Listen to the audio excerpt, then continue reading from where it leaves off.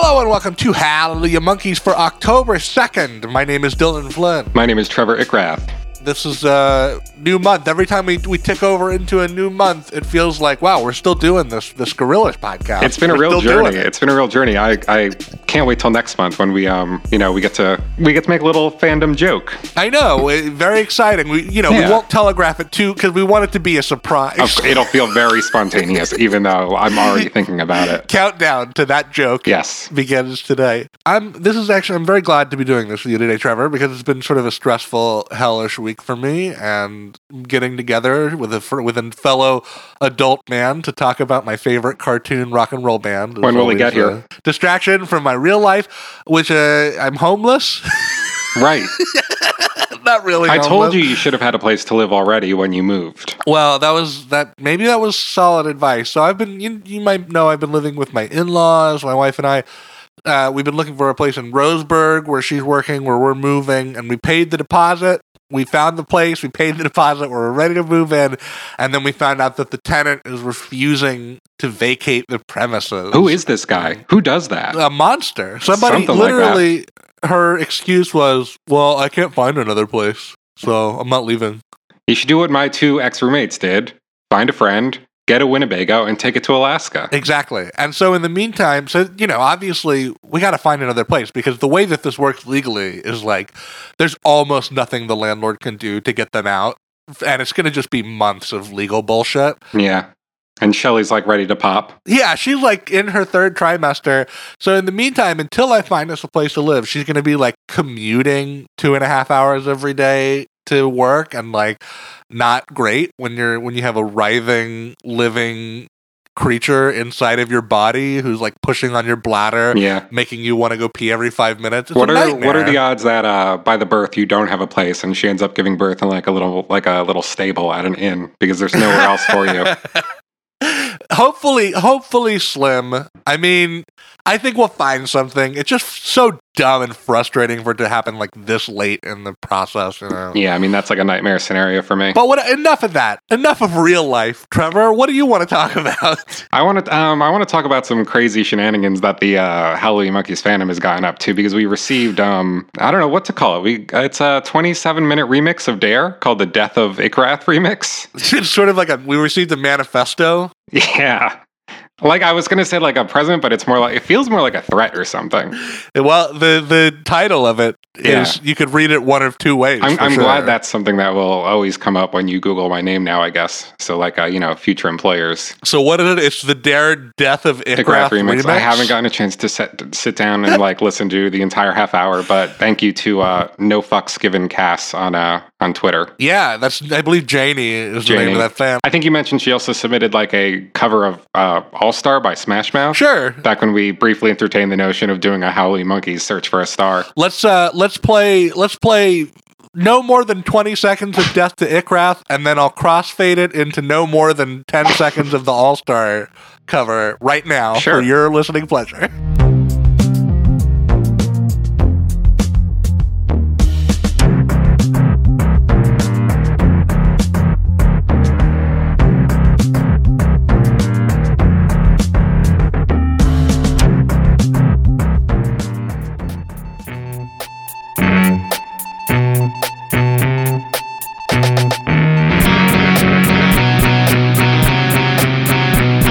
Well, I didn't hear that, but I'm sure it sounded great. I jumped around in the Ickrath mix. It really goes places. Like she really built an album. Whether you want to go to those places as well, we'll leave that up to you.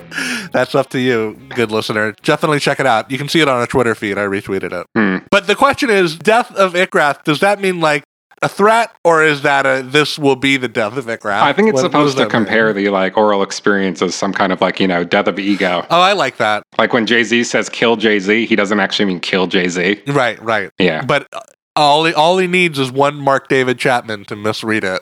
The old Trevor can't come to the phone right now. He's dead. Hey, can you sign my Hallelujah Monkeys t-shirt, Trevor? Oh, sure. What's your name? Mark. Thanks. Let's talk about the news. It's all good news now. And speaking of meeting passionate members of our listening community in person, We're next week, Trevor, is the big, long-awaited Hallelujah Monkeys live episode. I can't wait. I'm so excited. We're going to meet up. We're going to have an adventure, and we're going to meet up with some of you guys while we're there. So what we're going to do, rather than like pick a restaurant now and then find out that all of you are vegan, or pick a bar to hang out afterwards and find out that all of you are 15. I think what we're going to do is just direct the conversation over to our Discord. So go to discord.me/monkeys with a Z, and then join up. There's a little channel within there that says LA Meetup. That's where we'll be chit-chatting about where you guys want to meet up. There'll be a lot of opportunities because I think, anything's on the table. We could potentially have dinner before the show. We'll be hanging out in the, near the stage door after the show, and then maybe going out for coffee or drinks after the show. How long are you going to be in town, Dylan? I think I'm going to be there from like the 4th until probably, Sunday or something like that. I've got family and friends down there that I could be saying hello to while I'm there. I suppose if you were particularly motivated to meet up with me elsewhere during that trip, you could also do that. Also, if you're very obstinate about the idea of Discord, or you don't want to finagle with some app that you don't already have, reach out to us, hallelujahmonkeys@gmail.com, and we'll let you know what the plan is. Also, you can just watch our Twitter feed as we get closer and closer to the 5th, and you'll probably see some relevant details there. Looking forward to seeing you guys. Looking forward to maybe you hearing yourself on an upcoming episode of Hallelujah Monkeys. Yeah, and if you can't find it anywhere on Twitter or anything, just, look for two people that look like they're recording a podcast at the concert. Two gentlemen of relatively the same height, one of whom is rotund. How tall are you?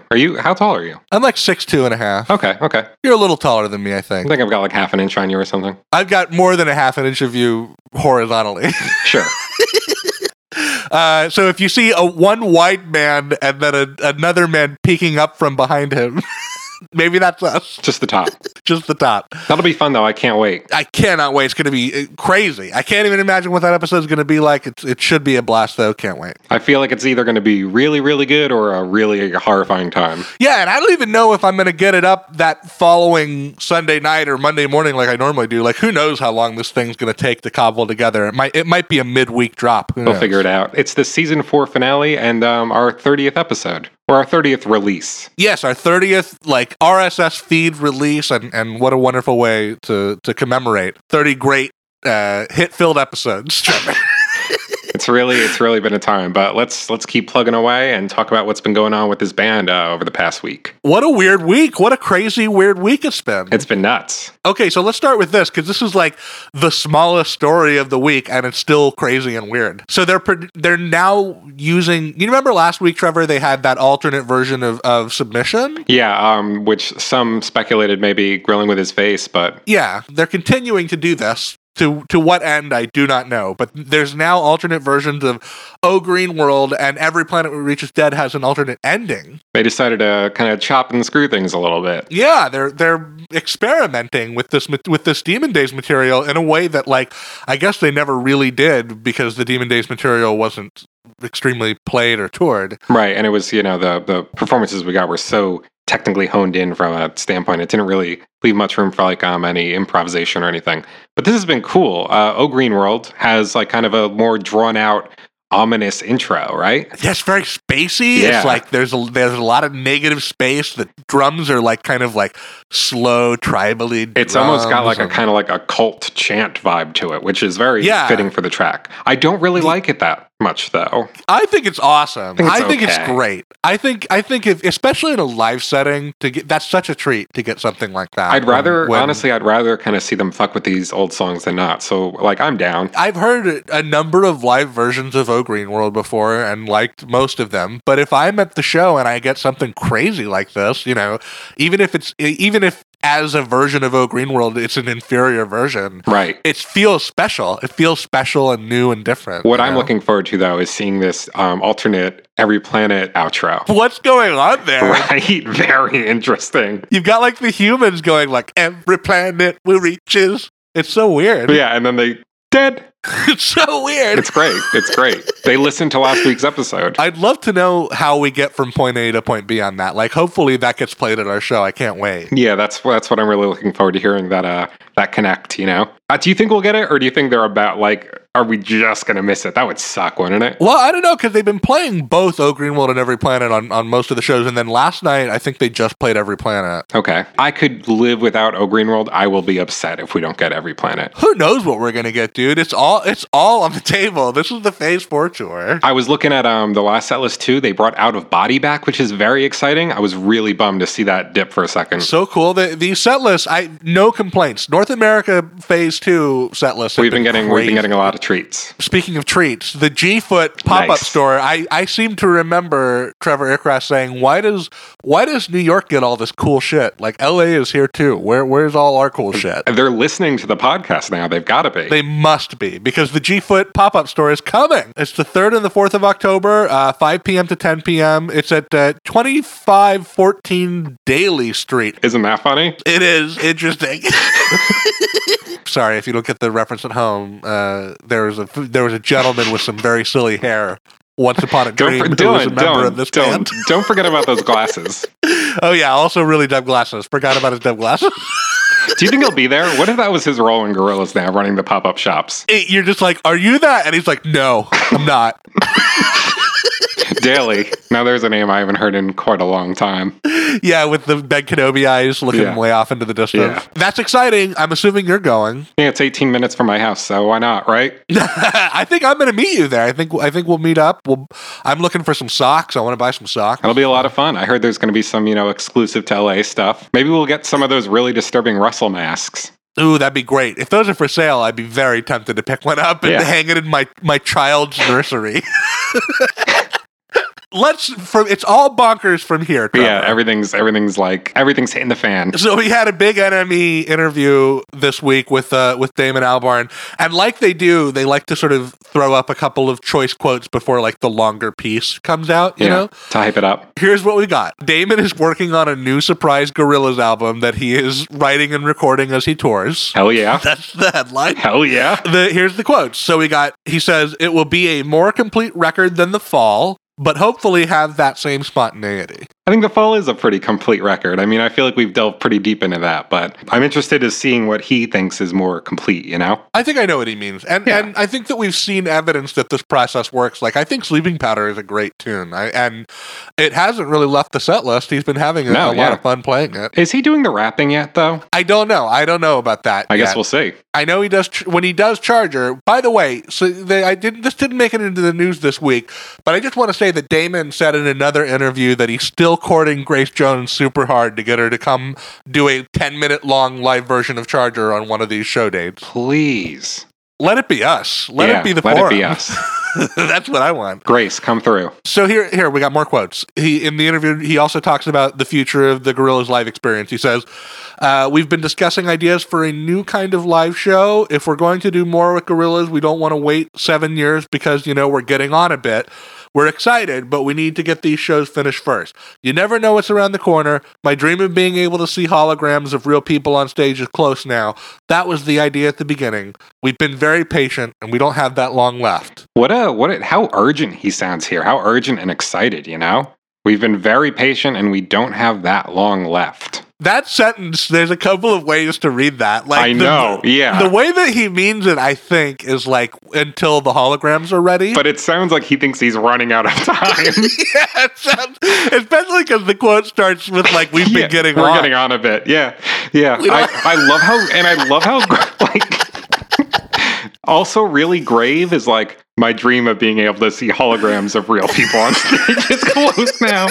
Because he says in that one interview, I'm still waiting for the hologram. He sounds a little bit like a 5-year-old boy there, like, or some kind of weird like sci-fi cult leader. That also, like, until Cthulhu rises from the water. Yeah, but it is very funny, like the urgency of like, we don't have that long left. You guys, get these holograms ready. Deutsche Telekom, get these holograms ready. This is Damon and Jamie's last Christmas. Do you get the impression that Damon might be a little more interested in realizing the Gorillaz characters than Jamie is now? I don't know, because we don't hear from Jamie that much. We never hear. Where is he? It almost feels like... Does Adult Swim have him locked in a basement or something? Is it like the reverse of Phase 3, where now Jamie is checked out and Damon's like, but what's Noodle doing? I hope. So Damon's just as upset about the rest of us that we never got that phase 3 conclusion. Yeah, maybe so. I'm going to tee up the last story of this week with the last quote from this interview. Sure. The last quote of this interview is, I really like the idea of making new music and playing it live almost simultaneously. Trevor, they debuted a brand new Gorillaz song in Seattle. That's wild. How exciting. It's a thrilling Insane. time to be a fan. I didn't quite get a sense of what they were doing with the big screen during it. It kind of seemed like that it was shut off. I don't think Jamie had anything prepared like he did with Sleeping Powder. Right. There is a video, though, and we've heard a little snippet of the song, albeit at low quality. It's called Ode to Idaho because it was... Ode to Idaho. You can actually hear the whole thing now. And in fact, you can hear it 1.5 times because Damon played it halfway through and then he was like, sorry, we're fucking up. Let's start over. And As then he's he started wont to it do. over. Do you think we're going to get that at our show? Do you think we're going to get a redo? I think either we're going to get that or maybe we'll get a different new song. Maybe. Maybe we'll get what he wrote in between Seattle and our show. No, I mean, do you think they're going to fuck up and have to redo a song at our show? Oh, probably, right? I've seen Damon Albarn 3 times now, and I haven't had that experience. It seems to happen pretty regularly, though. Maybe we need to have like a bingo card. Maybe you and I will work on our Gorillaz live show bingo card. That would be exciting. Okay, Ode to Idaho. Ode to Idaho is a song. Here's the backstory, Trevor. The band stopped over in between the Denver and Seattle shows in Ketchum, Idaho for the night. At a ski lodge owned by Bruce Willis. Right. And so this was, I guess Damon was very struck by the kind of small world, coincidence of that. And it moved him to write a song. It's always a journey with Gorillaz. You always end up running into those folks again. They say that the creative process, you inhale is like when you're watching and reading and listening to things, and then you exhale, that's when you become creative. It's clear that we're in the middle of like a Damon exhalation. That's what it seems like. Let's fiddle with these old songs and make them into something new. Let's write a song about Bruce Willis's ski lodge, et cetera, et cetera. It's so great to have like an excited Damon Albarn at the helm of this project right now. Let's talk about the song, though. I've only listened to it, well, I guess 1.5 times because of the nature of the upload. Right. I don't want to like burn myself out on a song before we get the studio. You know? And I don't really even want to listen to it before like I'm able to hear it in some kind of more legible form, you know what I mean? I was happy to give it a listen in this form, once through. Oh, yeah, I've checked it out. It's a nice little song. It's kind of got a real country influence to it. I think he said that he wanted to write a country song. And it's got kind of I think that there's some interesting things happening in the chord progression. I believe that this is the first Gorillaz song with any slide guitar in it. I think that is a first. Cool. It's got some glockenspiel, very pretty glockenspiel. Kind of reminds me almost of like California in the Setting of the Sun. Yeah, it's got that kind of a vibe to it, though maybe a little bit more fleshed out. Yeah. And then lyrically, there's definitely some weird stuff going on. He does name check Bruce Willis early on in the song. So that's in a Gorillaz song now. Of Stylo fame. And then I don't know, but the hook felt a little flat, maybe, like not super interesting of a hook. We'll see how we feel about it when the song actually comes out, I think. But the question is, do you think that we'll hear Ode to Idaho, or are we going to hear whatever he's been working on since the Seattle show? That's what I want to know. Like I said, it feels like anything's on the table, and I can't wait to find out. We'll see. Very exciting time. This has been a crazy phase. Phase. All right, that's the news. We've got through it. We've been talking a lot about live stuff. Let's keep doing it. We're going to be talking about Demon Detour and the band's Phase 3 iTunes session. Hi, this is 2D, singer Gorillaz, and you're listening to Gorillaz Live on Y101. This track we're about to perform is called Dirty Harry. This is one of the first songs that we wrote for the Gorillaz new album. Is everyone ready? Hey, let's kick this mother out.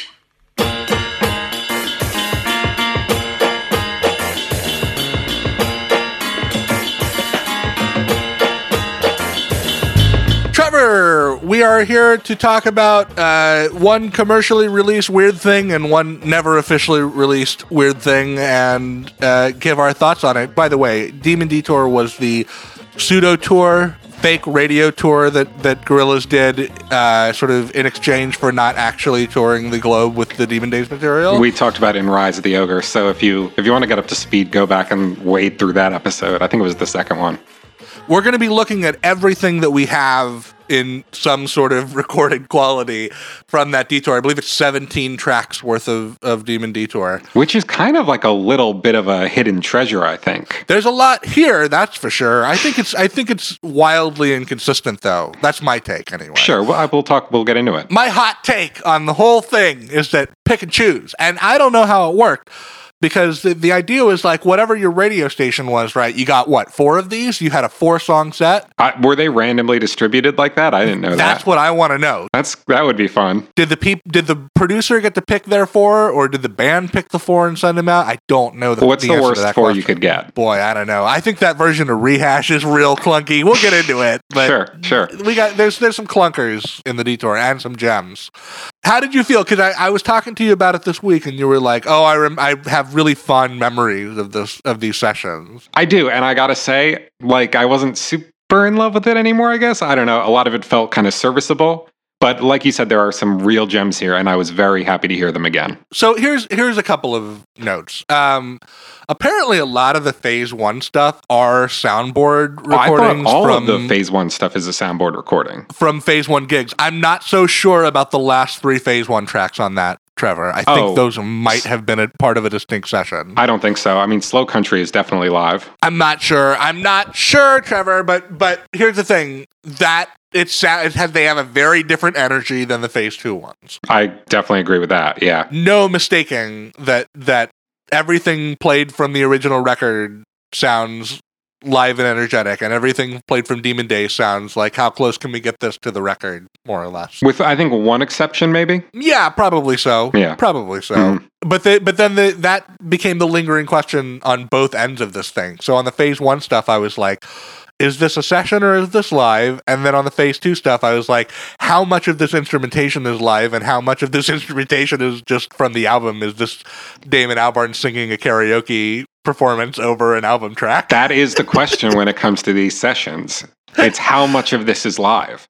And I think you can even ask that of a lot of the soundboard recordings from Phase 1. Usually it's clear, and then some songs it's clear that everything is being done on stage. But let's dive right in, shall we? Sure, because I think this is a pretty good song to highlight that kind of little distinction. We got Rehash starting out the set. Really killer on headphones, in my opinion. Like the live mix is really bassy and swelly and kind of overdriven. Yeah, and I think I really like the way the acoustic guitar sounds as well. I like the way the acoustic guitar sounds, but I just think it sounds like a mess. Like nothing's clicking together in the mix.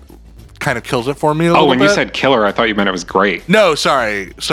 Killer on headphones is in like turn this down to 1/3 volume because it's giving me a headache. Well, the sound quality on a lot of these is kind of funky. Little bit. Yeah. I don't exactly know the source of all of these rips, so that could be contributing to it. But I mean, beyond that, it's wildly inconsistent how each of these performances are mixed. Sometimes, like, certain elements will be way back in the mix. Sometimes it'll be very heavy on your percussion, and et cetera, et cetera. Damon is often a little low, too. This performance of Rehash definitely doesn't kick things off in a great way for me. It's not a highlight. Definitely not. Yeah. Damon, I like the way Damon's voice sounds on this one, and it's great hearing him launch into that falsetto live, just kind of lift himself up there. Yeah, that's a highlight of that track for sure. I think the sitar and harpsichord parts are definitely being played from tape here, right? Yeah, I can't imagine Phase 1 wise they would have bothered. This song almost feels like half like a studio overdubs and half live band. I guess it's nice to have any recording of a live Rehash at this quality, but sure, I just yeah. When it comes to most Gorillaz things, I'm happy we have this rather than not. Sure, and then I guess most of what I just said could kind of extend right into 5/4. Not a very exciting performance of 5/4. No, but the keyboards sound really cool here. I think they sound like extra deranged and sinister. I just remember like listening to this, thinking like, I wonder if Jenny Beth is going to do this again, because that would be fun for her to bust out her alternate of this. Yeah. Why do you think they play the "She Made Me Kill Myself" from tape? I don't know why. Weird choice. Maybe at the end of this tour we'll get like an EP compilation of all the weird alternate versions that we got of songs. You know, that like would the be Jenny cool. Beth 5/4. I'd definitely be down for that. Little Apple Music exclusive or something. Come on, boys. That'd be sick. Yeah. Do that. Yeah. Okay. Here's where I start to get. Here's where I perk up. I love this version of Tomorrow Comes Today, Trevor. Yeah, I thought it was just okay. No, go back. The Cass drumming is amazing. The I'm drum honestly track- surprised that they don't play the break here. Yeah, I guess so. But more than anything, just like Cass is being really playful. Like there's a very energetic drum performance on this version. He's often a highlight on these songs. I think when we first started talking about listening to these, like you said, if Cass is on the drums, it's going to be a good time. And there's like It's true. there's so much truth to that. I love him. As much as I love Gabe Wallace, I think Gabe Wallace is such a talented drummer. And I mean, obviously, the work that he did on the Plastic Beach album is incredible. Yeah. When he plays Tomorrow Comes Today, he really sticks to the studio. Cass here is like getting real funky, and it's a lot of fun. Adding a lot of little textures and palettes and stuff. This is the keeper. If I'm programming a version of the Demon Detour for my radio station, this is a good mid-set pick for me. I like this version of Tomorrow Comes Today a lot. Like, honestly, I thought it was just okay. I don't really love the guitar they add to it. Oh, I like the guitar. It feels a little like kind of like epic in a way that falls flat for me. I do like the really good the melodica at the end is great. Melodica sounds really, Damon gets really to kind of go hard for a minute. But they're playing like weird little Damon vocal yelps from tape, which I think is weird. Yeah, why? Like, Why? 2D like plays the melodica, right? What's going on Yes. here canonically? Who do they think they're fooling? Well, later in this session on Kids with Guns, I got a lot of questions like that. For I you. have a lot of questions when it comes to the Phase 2 sessions, right? Let's talk about this weird fucking thing. Yes, I forgot about this. Clint Eastwood featuring Jamal Gray. Dude, I can't find shit about this guy on the internet. Really? I can't find anything about this dude on the internet. You didn't know he's the guy who dissed the CIA with Chris One? Really? Is he? He was on this Chris One song. Oh, weird. Called I can't believe you didn't look this up. Hang on. He's on this song called CIA by Chris One with Zach De La Rocha too. Oh, crazy. Yeah. Who the fuck is this guy? His recording name back then was actually Last Emperor. Here, I found him on Wiki. Here Yep, he is. there he Crazy. is. From Philadelphia, apparently. So this is definitely, we know for sure that this is a soundboard. Oh, absolutely. This is a performance, I think, from 2002 in San Francisco, I think is where this traces back to. And it's something, all right. I gotta say, I kind of like it. It's pretty enjoyable. He gets some good lines in there. He says, I break rappers up like Tom Cruise and Nicole Kidman. And my favorite is, I fight to my death like Qui-Gon Jinn. It feels very old school to me. Like it's very much a self-boasting kind of reference-heavy 80s style rap song in a way, Why is this in the mix when you already have an amazing version of Clint Eastwood that you tracked in studio for these sessions? Sometimes you want to mix things up. I guess so. But could you imagine if you're at this radio station, you get this Jamal Gray version, and then you're like, fuck, there was a De La Soul one, and we didn't get it. I don't know. Weird. I like it, though. It's a fun little version. It's such a little oddity, though. It's the version that time forgot. Yeah. The kid who dissed the CIA with Chris One. Yeah, good for him, and Zach De La Rocha.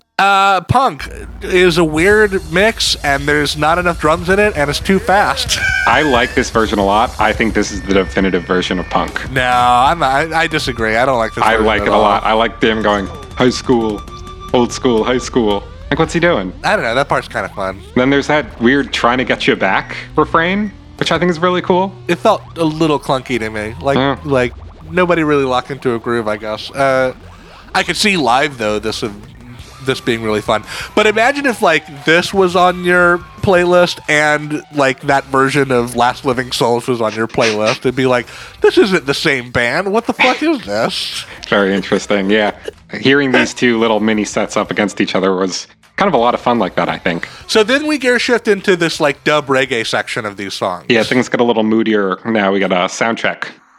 It's a very pretty Damon performance. When the beat drops, it sounds like chaos. It doesn't really sound like anything to me. It sounds like one big brown sound.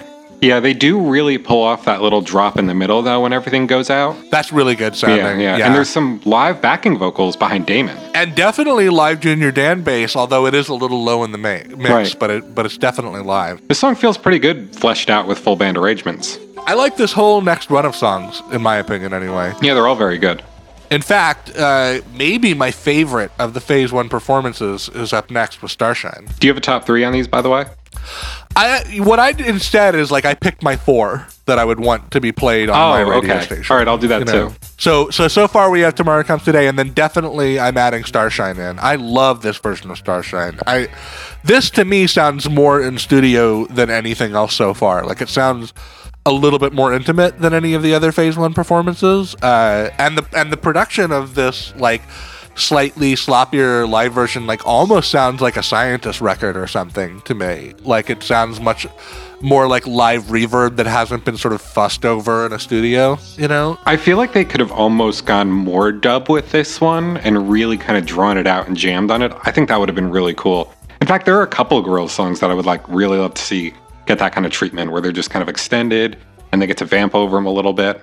It's always like, the moodier reggae ones like this. They've sometimes started doing that with Sex Murder Party and done like 12-minute versions of it. So, it's not, everything's possible. Yeah, haven't we like joked about that on the show forever ago? Do you remember that? Yeah. On like multiple occasions. Like, if like, forget Oh Green World, I really would love to see that happen at our show. It kind of feels like Damon is sort of as big of a Jamie Principle fan as you and I are. As he should be. I love this version of Starshine, though. It's got this really, like, sudden, unexpected, like, guitar noise section in the middle of it that I really like. The guitar sounds great here, yeah. I love everything about this. I think Damon's performance is really good, too. It just feels like a more organic, kind of spontaneous version of the album version. And I love that ascending melodica part they add to the end. That makes for a really cool finale. That's sick, too. That is really sick. I love that. I don't know about this version of Slow Country. I think there's some really good stuff in it, and there's some stuff that's a little about it. Dylan, this is my like favorite Gorillaz recording of all time. Are you kidding me? Nope, Okay. I love this. I think it is beautiful. I think the energy is perfect. I think the arrangements are like breathtaking. Just really love everything about this. Okay, I want to join the Love Fest, so let me just get like my 2 nitpicks out of the way so I can join the Love Fest. I think Damon's a little bit too shouty in the verse vocals. And then the vamp, the weird organ, that one dude toasted over, is so quiet. It's so far back in the mix. I could use that a little louder though. But for the most part, this song feels so much more present live. Like the album one has kind of almost like an ambient feel to it, like it's a little nebulous, a little floaty. Here it sounds more like a fleshed out pop song. I feel that. Yeah, it almost sounds more Gorillaz-y than it does on the record here in a way. Also, the outro has like a totally cool like alternate piano piece to it where like it's so pretty. It's like my favorite. Like the whole last half of the song is like my favorite stretch of music in the Gorillaz catalog. Really interesting Damon falsetto too. Really beautiful, interesting Damon falsetto. I love when he goes like, "I love you." That's so good. So good. Like all of his vocal ad-libbing is so good. He really goes for it at the end. I love that guitar they add in the choruses too. That kind of mirrors the piano. Yeah. That's a cool moment too. I wonder, is any of that stuff present on the DDD Dur version of this? I went back and listened to it. It's pretty similar arrangements.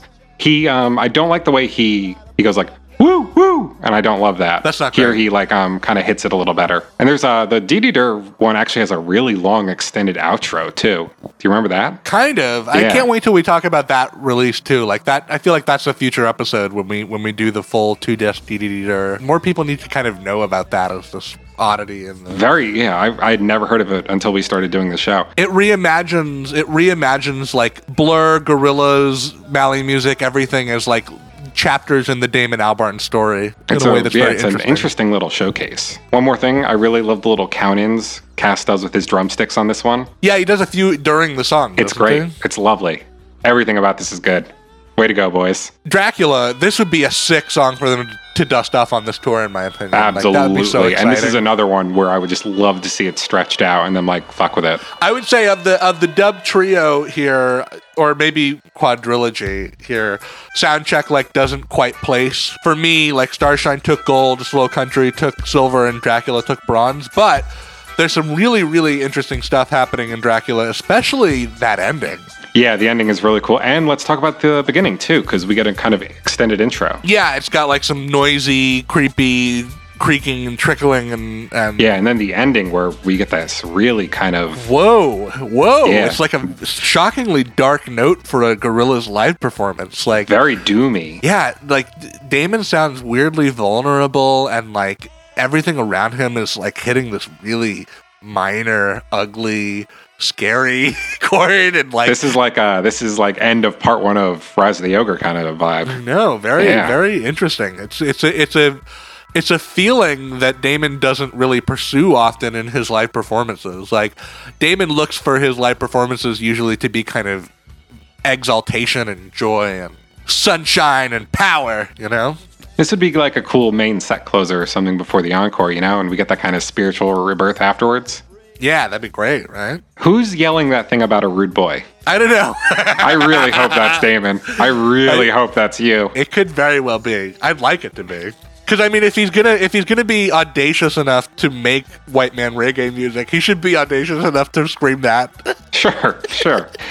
So that's the phase 1 material. Now we're on to the proper Demon Detour. Could we call this one a phase 1.5 song then? The Clint Eastwood De La Soul Booty Brown version? Sure, I love this. This is great. This is so cool. Great. Sometimes I like it just as much as the original. I mean, obviously, there's no touching the original, but this is like really good. The only asterisk I'll put next to this is like, I want to wait until we have a studio version of that Little Sims version of Clint Eastwood, because it sounded like she did some fucking really wild shit with that song at Demon Days. Mm-hmm. But both of these verses are crazy and great. They're both so good, and they're so like indicative of the phase 2 vibe, you know? I think seeing this version of Clint Eastwood perfectly highlights how things have changed. Like, it sounds darker, the guitar's a little more vicious, and De La Soul and Booty Brown both turn these like really kind of dark and dire verses. Well, how about how Booty Brown starts his verse off by going, I purchased me some bracelets to protect my wrists. I hid that rope. I flushed those pills. Like, yeah. Are you okay there, Booty? What's going on, buddy? Yeah.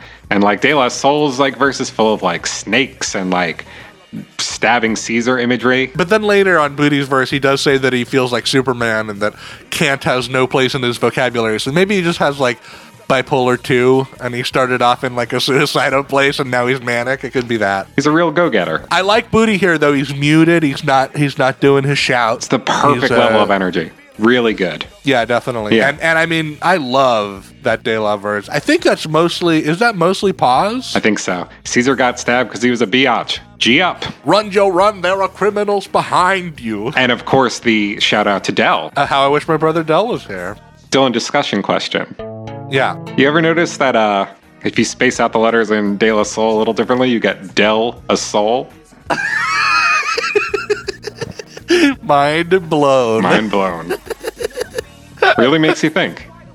How come they don't do this version anymore? Because De La and Booty are They're almost both there. Oh man, can you imagine if they pulled this out? I would die. I would die. I'd be so excited. I'd be, at this point, considering how we've had like 4 or 5 stops from Del himself on the tour, this would feel like more of a gem at this point to get this version live. I would love it. This one also got an official release on the Dare single, I think is worth noting. On the Dare single, right. Yeah, one of 2 songs from these sessions to get one. That's how we kind of understand the personnel, by looking at the credits on that version. And as you might imagine, it's basically the same live band as the Manchester. You got Cash Brown on drums, Morgan Nichols on bass, Mike Jones, of course, always there, et cetera, et cetera. So then we get into the Demon Days material with The Last Living Souls. Trevor. You not a fan of this one? I'm suspicious about this one. Because a lot of it sounds suspiciously like the album version. Like the album version. Yeah. Yeah. So what's going on here? What's going on here? What went down in that studio? I feel like we're hearing a little bit of David Albarn karaoke here. A little bit. There's some live stuff going on, right? There are some cash drums on this one, but right? every now and then during transitions, like, you know, the synth parts will fade out the exact same way they do on the record, and like yeah. I don't know. Some of the drumming sounds like it's the programming from the album, and then it sounds like there's some live stuff maybe later in the song. It does have a little bit more energy than the studio one, I think. I think part of that just comes from Damon's performance, though. Oh, one thing I know that is live for a fact. I'm pretty sure they just make that whistling noise. Oh, yeah. Like with one of their mouths. Is that what that is on the record? I always thought it was some kind of sound effect. But here, somebody's just going like... And it sounds close enough to the record that it wouldn't shock me if that's what was happening on the album, maybe with like some effecting going on. Yeah. But yeah, I also had that experience where I was like, is that what they're doing on Demon Days? I had no idea.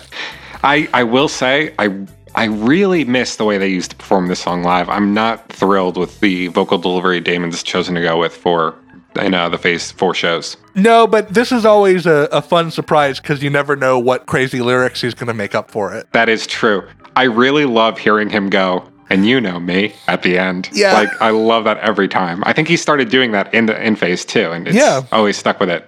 It's funny. It's always fun to hear musicians like find new things in songs that are already committed to record and then He loves to do it. carry those new things forward. Next, we've got Kids with Guns. Okay, so there's two versions of Kids with Guns that we're going to be talking about today between this and the iTunes session. We'll put a pin in it for now, but at the end of this, I want to know which version you think is superior. Okay. I think that the instrumental here is, again, very mechanically similar to the album. There's maybe a little bit more stuff here that sounds like it was done in studio. Right, and of course, Damon live vocals. I really like hearing him sing this song live. Whenever he hits that, the Turning Us Into Monsters chorus, he really sells it in a way that makes me think like, oh, that's a really good part of a song. Yeah. But something to point out with Damon's vocals here, Weird. we get a little bit of an overlap at points. and overdubbing. Like he also during the Turning Us Into Monsters, he's double tracked. So What's going on, boys? so weird. So it's obviously not the album session, and it doesn't sound like an alternate take from the album session. It sounds like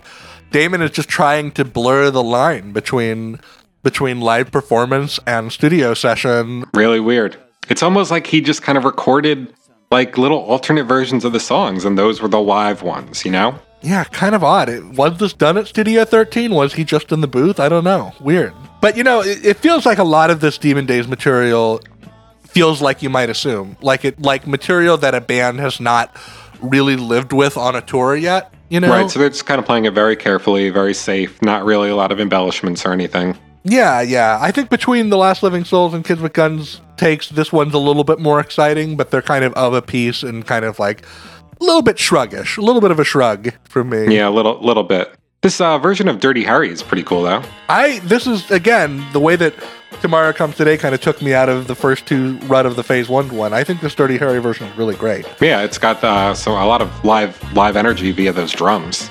Some cool interplay happening between Damon and the kids, like maybe a little bit better than on the record. On the record, he gets faded out in that first chorus, and the kids kind of overtake him. But here, he kind of sings with them all the way through for the first verse. What are they singing, though?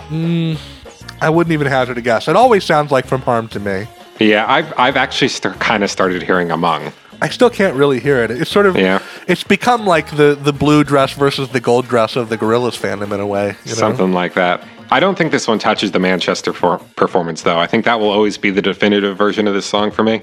Yeah, but I do think that this is an interesting glimpse at what Booty Brown could potentially do if he was more locked into his monitor.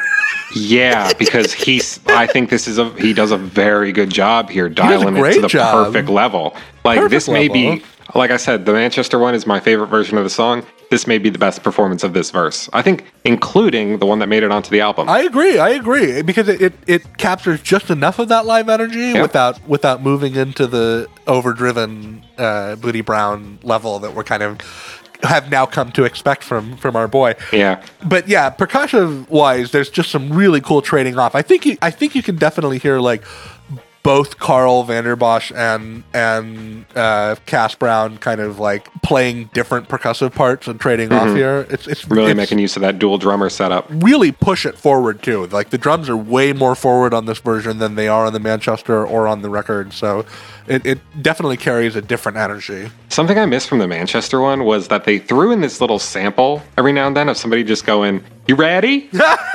You know what I mean? Yeah. And I really like that. It really kind of puts it over the top for me. And it's such a shame they never really brought it back. My only problem is that I like the Chinese lyrics better. Of course. Red packets. Bring them back. Red packets. Find a panda to hug. Yeah, get through the year with hugging that panda. Okay, Feel Good Inc. I'm curious, Trevor, again, between this and the iTunes session, like, which one gets closer to passing the Trevor Ickrath live Feel Good Inc. sniff test for you? I know that you're not a fan of this song live pretty much in any permutation that it's taken. I'm really not. But here, I think it's perfectly serviceable. I think this is the definitive live version of Feel Good Inc. Well, certainly the guitar is being played at the correct album level. And it feels very bass driven, as it should, and the drums sound nice and tight. The drums do sound very tight. They don't do the weird little kind of vocal percussive noises that Damon is making in the intro, which I don't think we've ever talked about. Those things? No, that thing. Yeah, that thing. They kind of just skip over it entirely. Yeah. Which is weird because it's such a... that part really struck me the first time I heard Feel Good Inc., you know? It always reminds me of like John Lennon's Shoot Me's on Come Together. Yeah, very apt comparison. I guess I didn't necessarily miss them here. It's such a delicate balance to like play Feel Good Inc. properly, you know? Mm-hmm. And they rarely pull it off, but I think here they do a perfectly good job. I'll give him this one. Trugoy sounds really good, but he's always so close to the record. Like he is very. I can't. Like sometimes I can't even tell. Is the laugh live? The laugh is. It's got different Maceo laughs. At least at the end of the song, there's a totally. Yeah, he kind of draws it out a little bit. But Trugoy's like performance here is like there are times where you're like, is this the record? And then you'll hear something. You're like, no, it's not. Yeah, but he nails it. So close. Yeah. So close. He's locked in. El Mañana, again, I'm not sure how much of this is studio and how much of this was tracked for these sessions. This one's real boring. Yeah, it sounds an awful lot like a karaoke performance to me. Just imagine the album version, but you can barely hear Damon. Yeah, pretty much. Mm-hmm.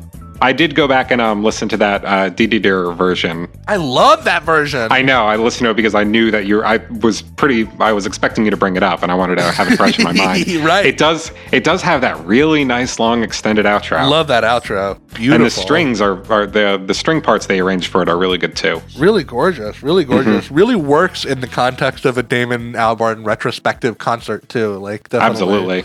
Takes on all kinds of new shades of gray and meaning. And but this version is like totally a skip. Not interesting, in my opinion. Are you looking forward to hearing this one live? Because I think they're still playing it, right? Not really. They haven't been doing much with it, at least not since I've heard it. Yeah, I don't need this one in this set. Like, here's one that I'd love for them to give it the Oh Green World or Every Planet treatment, and like... Yeah, something like that. I'm surprised they didn't bring in the extended outro from the solo performance. Yeah, because you've got practically the same band on stage. Yeah. They learned that version. Plus, you've got the Humans who would really nail that choral section too. All Alone is sick. I love this version, man. I wasn't really feeling it. Yeah, this is my number 4 flagged for my session for sure. I love the weird fiddly guitar that's like much hotter than it is on the record. Roots is still a little bit down in energy, but it's a good delivery. He falls flat here for me. At least he does say Leviticus and Deuteronomy. Beautiful Martina. I think Martina sounds like chillingly gorgeous here. Yeah, she's good on this one. But again, I don't know. This one kind of just feels a little too similar to the album one and just not with the same kind of energy for me. There's a lot of live instrumentation in this version. Is there? Sure. Maybe I got to go back. Yeah, you should go back. Yeah. I really like this version, actually. This is my 4th. You're not alone in liking this one. I mean, the band must have liked it too, because this one also got an official release on the Dirty Harry single. Why do you think they went with All Alone? I mean, it wasn't like a single. Do you think maybe it was they were kind of testing the waters?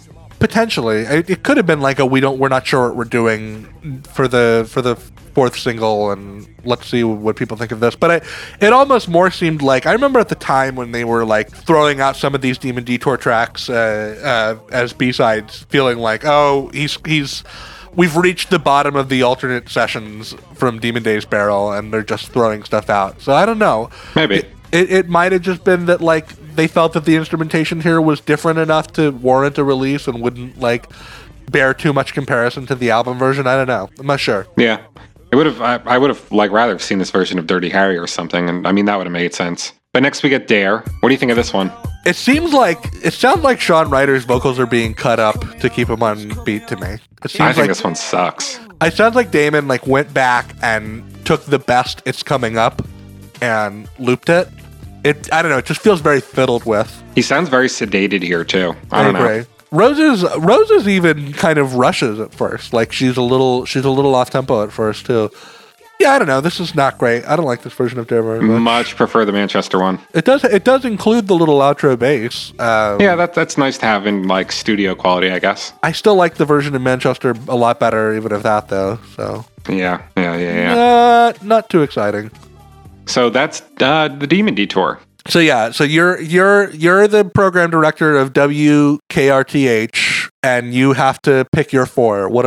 Tell me the set list. I gotta take this version of Feel Good Inc., I think. All right, go for it. That just makes sense to me. And I'm gonna snag that little version of Clint Eastwood while I'm at it, just in case you forgot who these guys are. And I think it's a great demonstration of the new version of Gorillaz in a context that people would already be familiar with. I like it. And I would absolutely grab that Slow Country. Right, yeah, of course. It's one of your favorite Gorillaz recordings. My favorite Gorillaz recordings. And then it might be a toss-up between Dirty Harry and Punk. Interesting. So I like this version of Punk, dude. I really like it. Would you close your Demon Detour set with it? I think so. I think it would go like I think I would go probably like lead with Feel Good Inc., then Clint Eastwood, Slow Country, and Punk. All right, mine are. I would open with. By the way, my radio station. We're just going to say right now, WFLYNN. I'm going to say that it's a cool college radio station. So I don't care so much about singles necessarily. Sure, and mine is K-Rock. So like we play right. like a million quotes in a row. Alternative.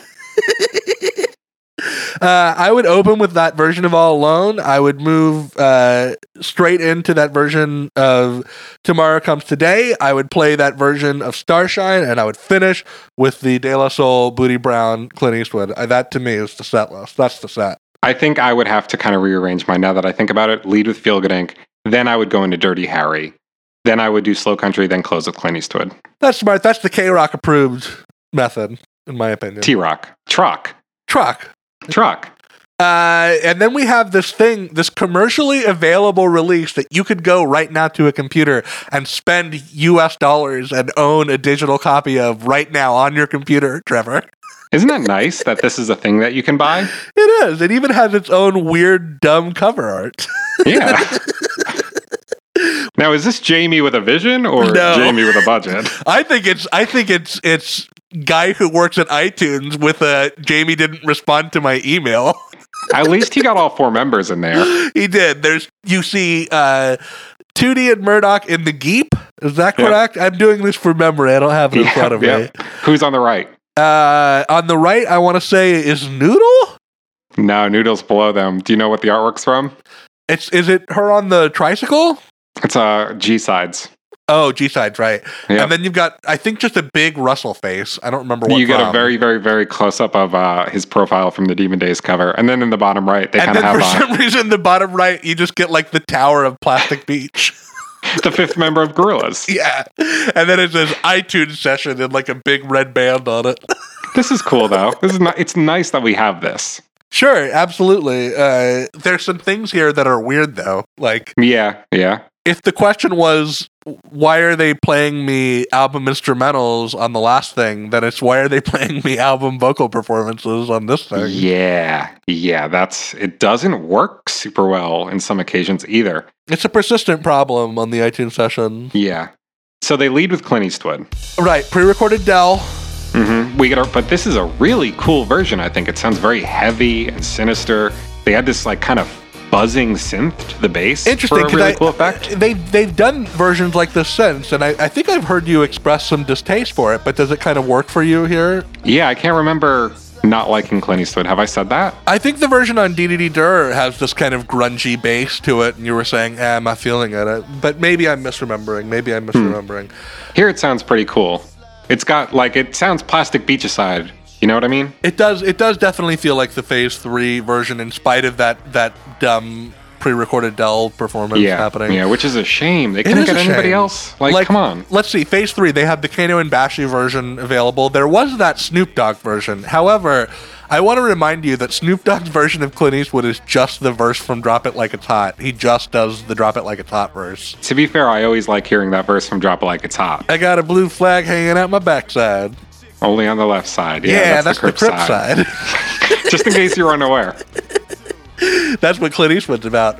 It would have been cool to have an officially documented version of the Kano and Bashi one. It would have, and we do have Kano on the DDD Dur, but not Bashi's is lost to history at this point. Yeah, it's a shame. I guess I just don't exactly agree with the idea of Clint Eastwood as an opener in almost any context. It just feels like a weird way to start to me.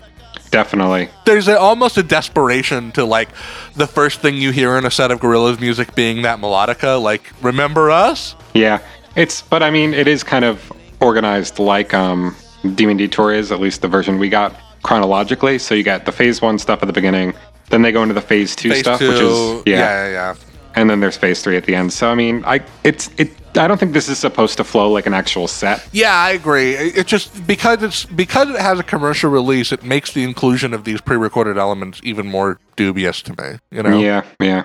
So then we go into Dirty Harry. So the kids are definitely not live. The kids are album for sure, and neither is Booty Brown.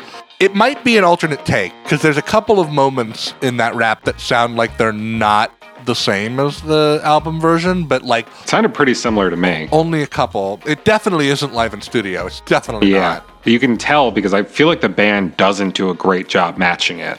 No, although there is like the wah guitar is like much more present here than it is on any version. The wah guitar is really neat, and so is that synth sound they go with for the little instrumental breaks early on. Yeah, definitely. Very phase 3. I like that a lot. And the drum machines and like the clavicle sound cool here. Clavinet. Clavinet. Clavicle is part of your shoulder. Clavichord also sometimes. Clavichord. I don't know. The Demon Detour version is absolutely the superior version. Yeah. And like I said, Manchester one's still the definitive one, I think. Still, absolutely. Still my favorite version of the song, maybe.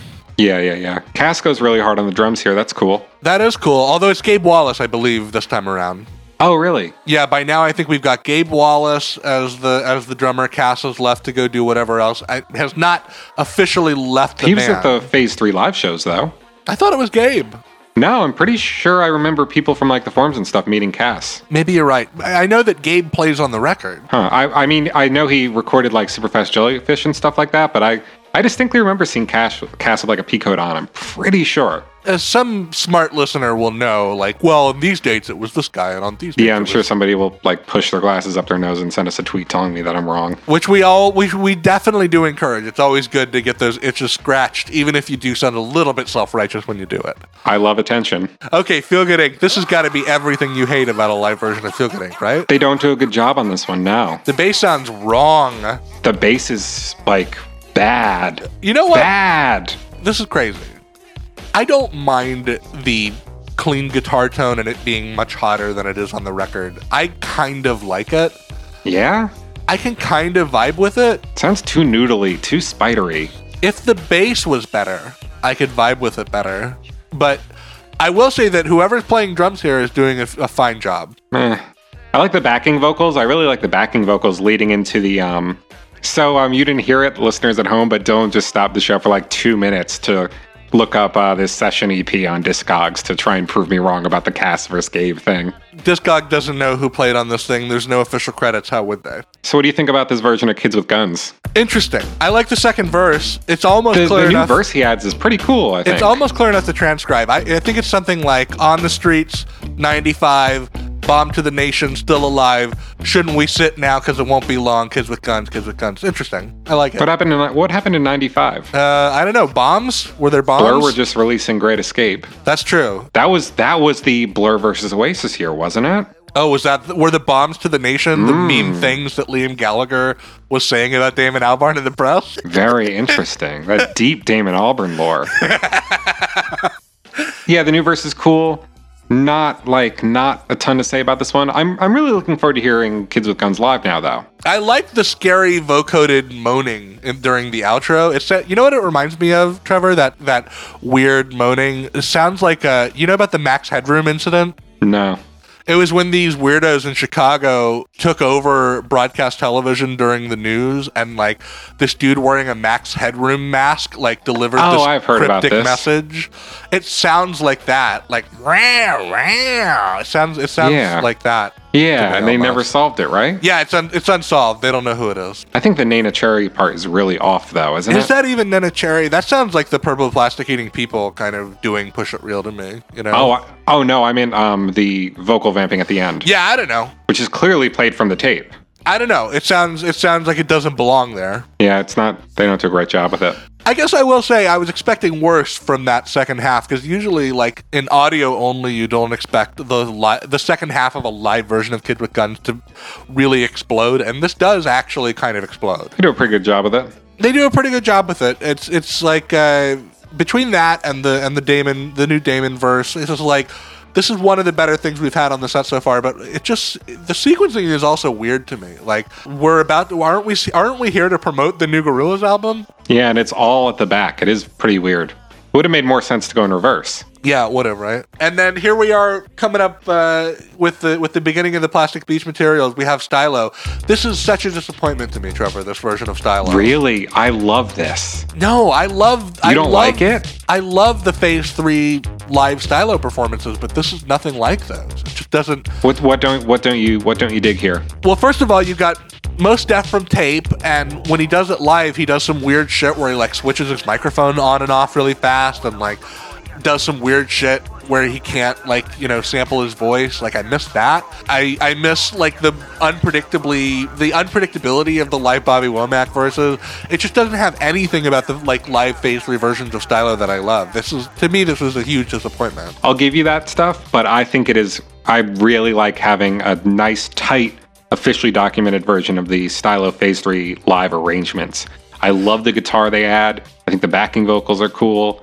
Like, this song feels so much more fleshed out to me, and I really wish we got a version like this on the album. It's like 40% there to what I want this to be. It just doesn't live up to what I wanted it to be, you know? This is still a highlight from the sets for me. You know what's a highlight to me? I like this version of Glitter Freeze. Really? Yeah, it has a really good uncorking in the end when all the synths start to come in and buzz and go crazy. Like, I like the whole second half of it.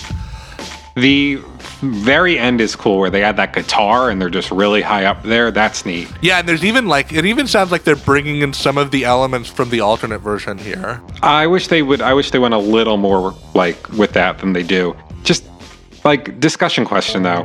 What is this doing here? I mean, Damon loves the song. It's clear. From the way I see it, is there's one reason why you should play Glitter Freeze live, and that's if you actually have Marky Smith in the building to, like, do his batshit fall thing over it.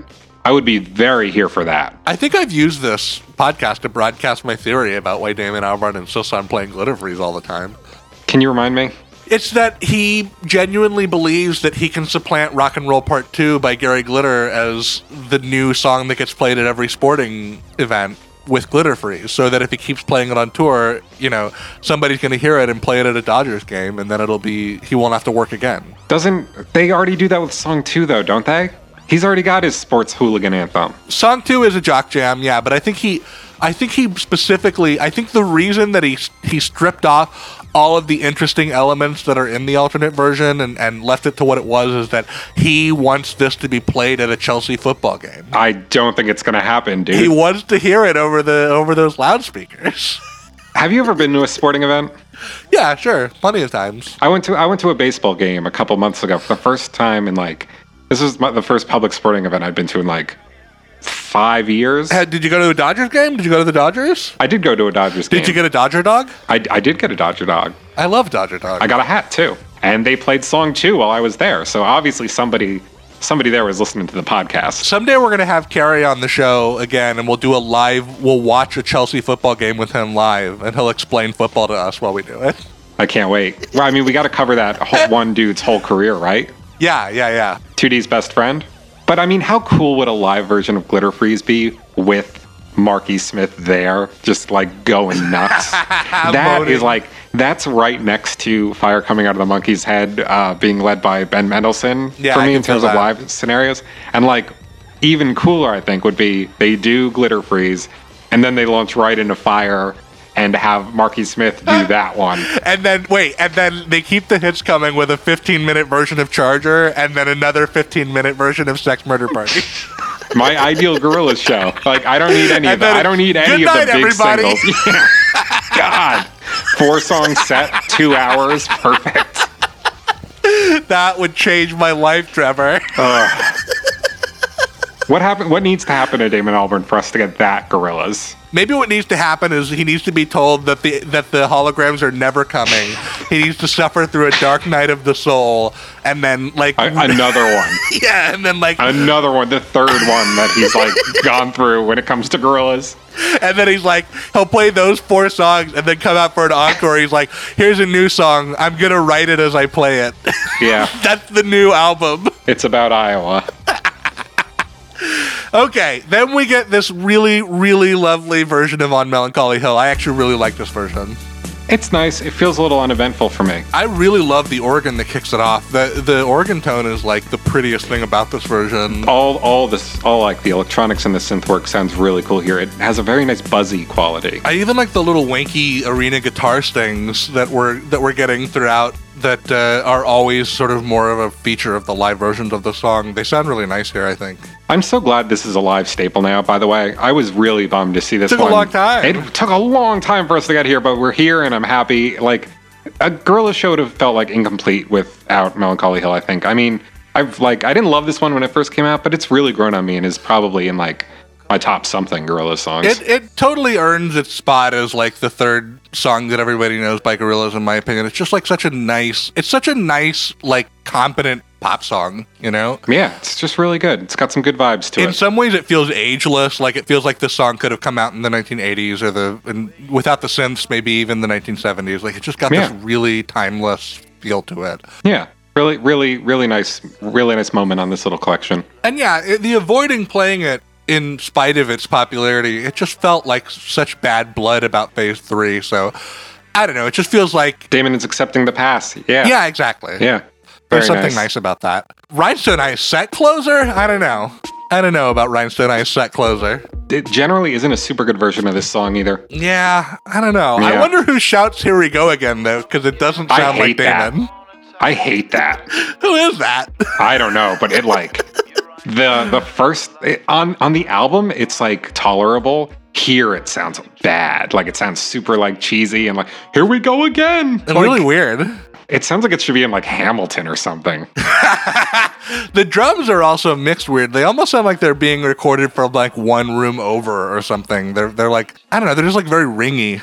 It doesn't sound great to me. This one, it also suffers from like feel-gooding syndrome for me, where the guitar is just too prevalent in the mix. Yeah, they're definitely like they're banding it up in a way, you know. Yeah, they're making it into like a guitar-led song when it's really not on the album. That almost sounds like it's kind of just being played in the background, nondescriptly.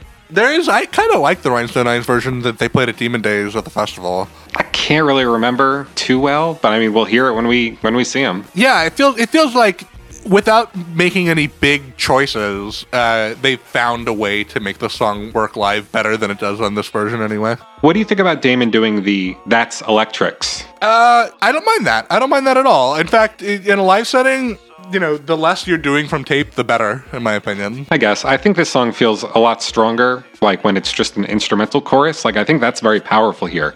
But when they add those vocals over the top, I don't know, it just kind of loses me.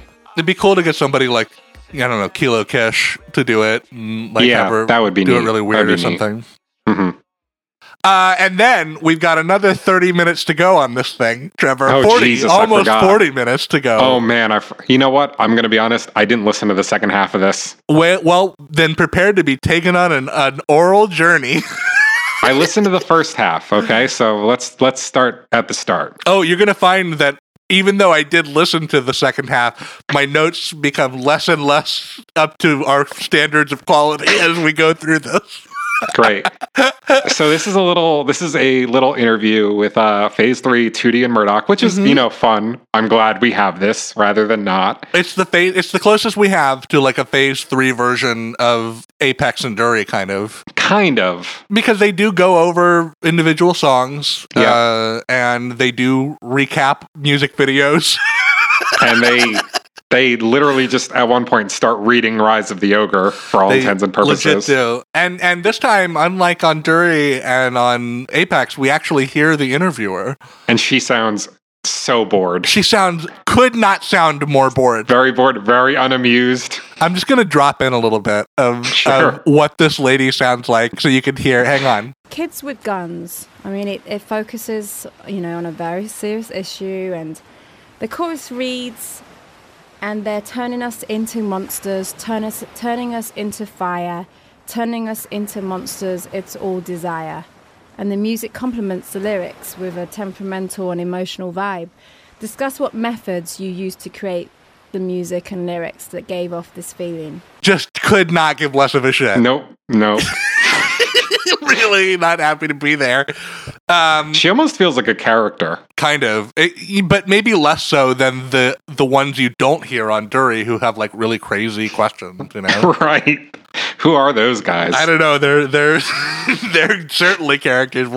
If we ever get Cass Brown on here, we'll have to ask him. Yeah. Okay, I'm going to break it down by question. By question. The first question is, how did Gorillaz form?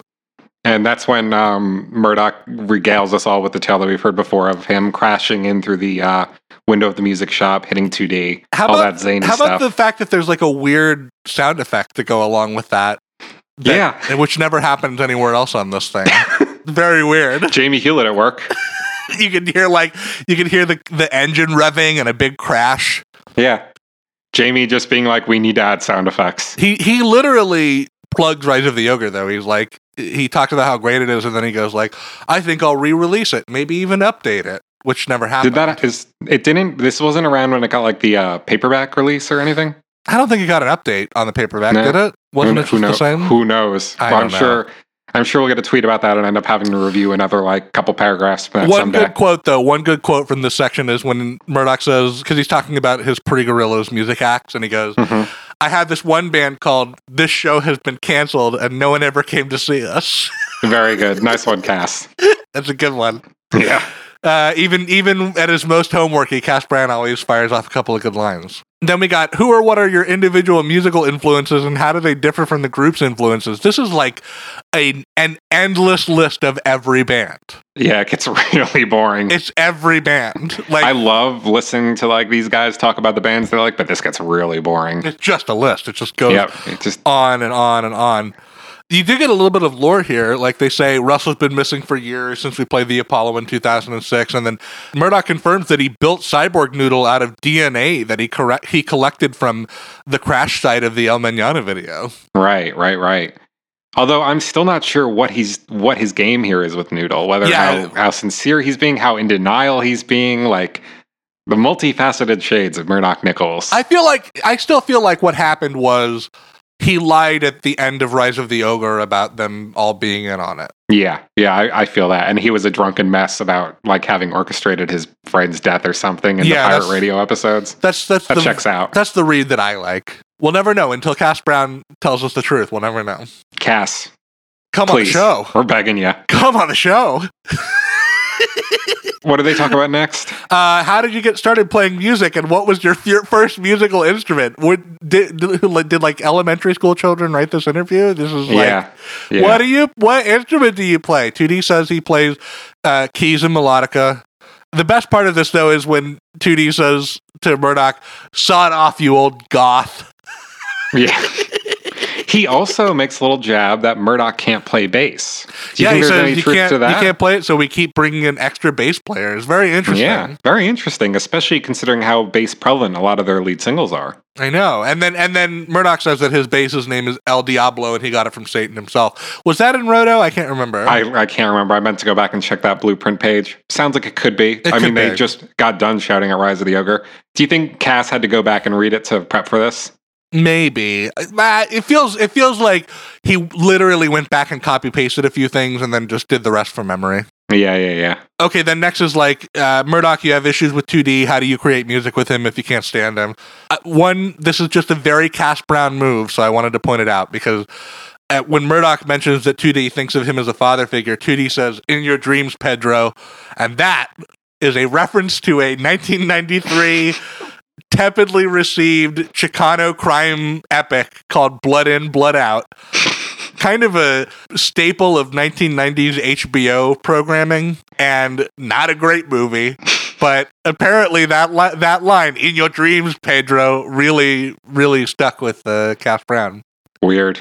Is this where they fight? Yeah, initially they fought in the last question when 2D was like talking shit about Murdoch, and now they fight about Paula Cracker. A little, they get a little.